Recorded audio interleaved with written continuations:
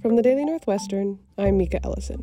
This is Everything Evanston, a podcast about the people, business, and goings-on in Evanston, Illinois. Today, we're doing a recap of the February 13th City Council meeting. Then, we'll take a look at one of this week's leading stories in Evanston.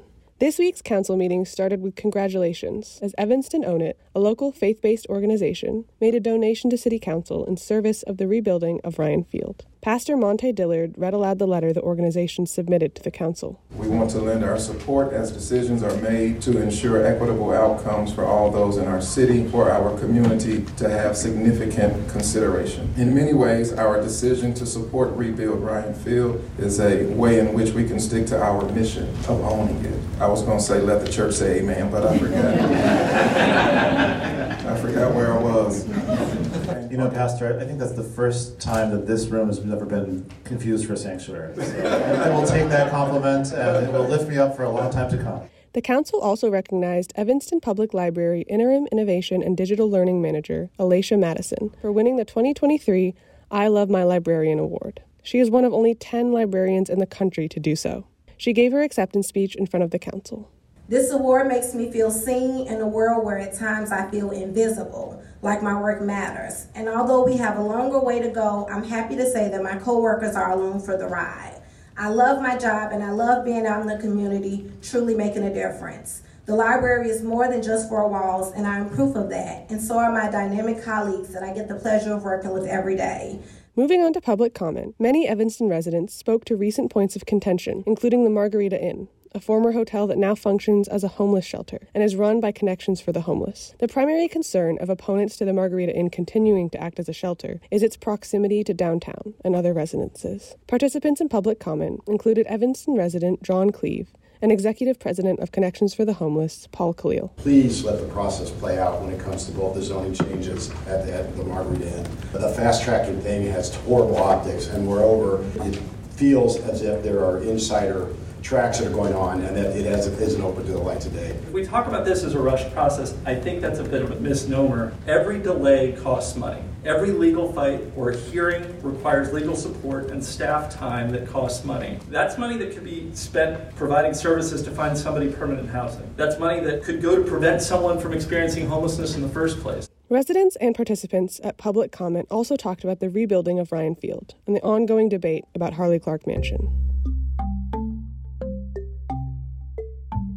First on the council's agenda was the approval of an amendment to city code that would change the requirements for operating agreements for shared housing situations in the city. Fourth Ward Alderman Jonathan Newsma spoke in favor of the amendment. I think this is really an elegant and creative solution to what is really kind of a thorny problem. How do we regulate a really diverse and complex array of potential housing structures as simply as possible? First Ward Alderman Claire Kelly expressed the need for further insight into how this proposed amendment might affect constituents. I don't think that our residents are given a fair chance to really understand this. I don't think this is fair to put this through as a special order. The motion to introduce the item passed 7-1.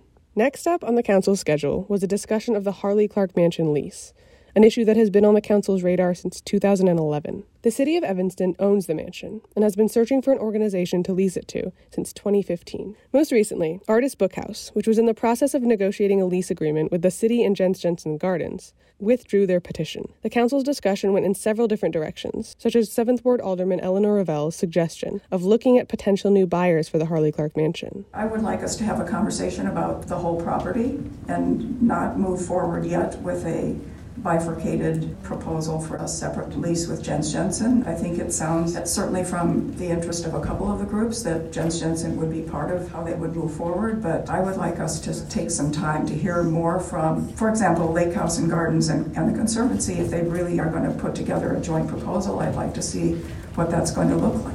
Council members also discussed whether or not to grant Jens Jensen Gardens a lease. The final special order of business was covered in the last council meeting. It was a vote on an increase in freedom to carry open containers of alcohol in Evanston. The amendment passed 8-0.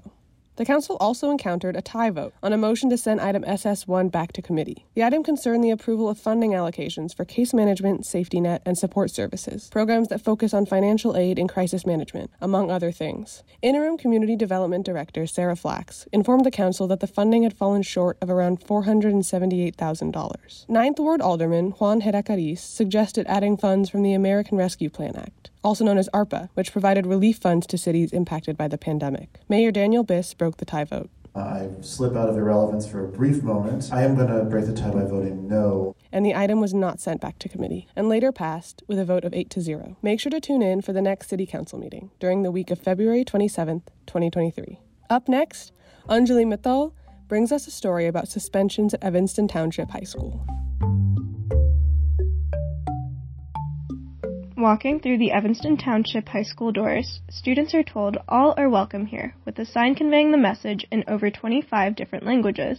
But ETHS senior Amira Grace says the environment doesn't feel so welcoming when walking through the school's hallways. I'm Anjali Mittal, and we're going to learn more about Assistant City Editor Divya Bardwaj and reporter Sonia Dimova's story on racial disparities with disciplinary action at ETHS. Personally, I see more students of color being called out and being told, where's your pass, or like, where are you going, by safety officers in our school more often than white people are being called out. I think it's not only that it's more frequent with students of color, but there's a more harsh interaction, even if it's just like the tone in which they talk to the students of color. And there's data to suggest this trend isn't just empirically based.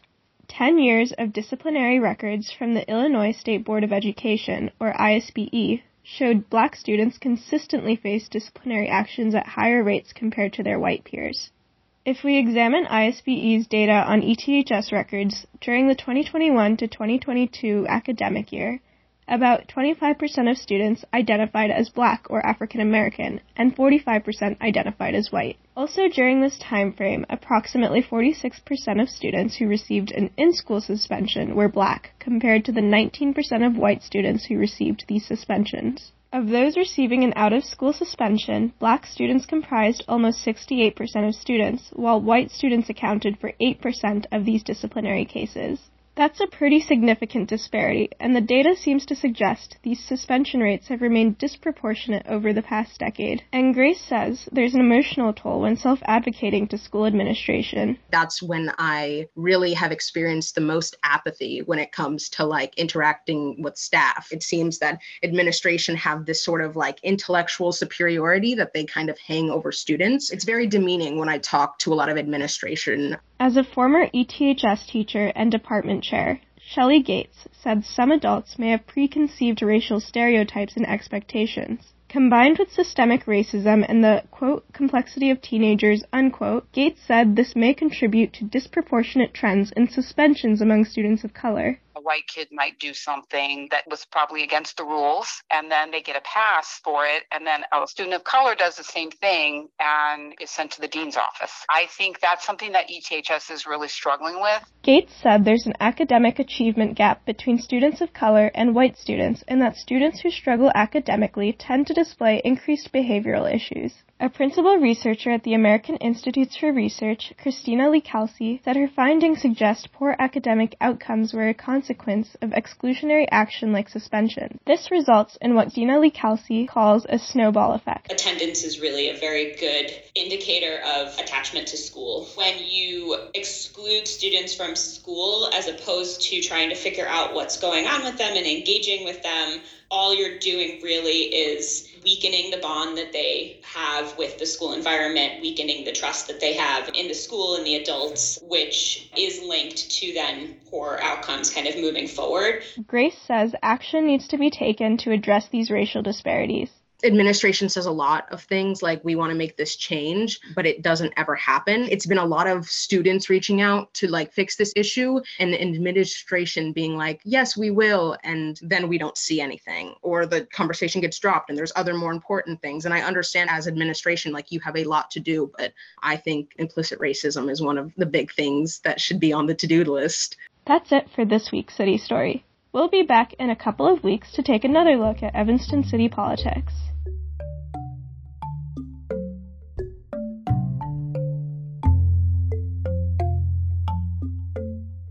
For the Daily Northwestern, I'm Mika Ellison.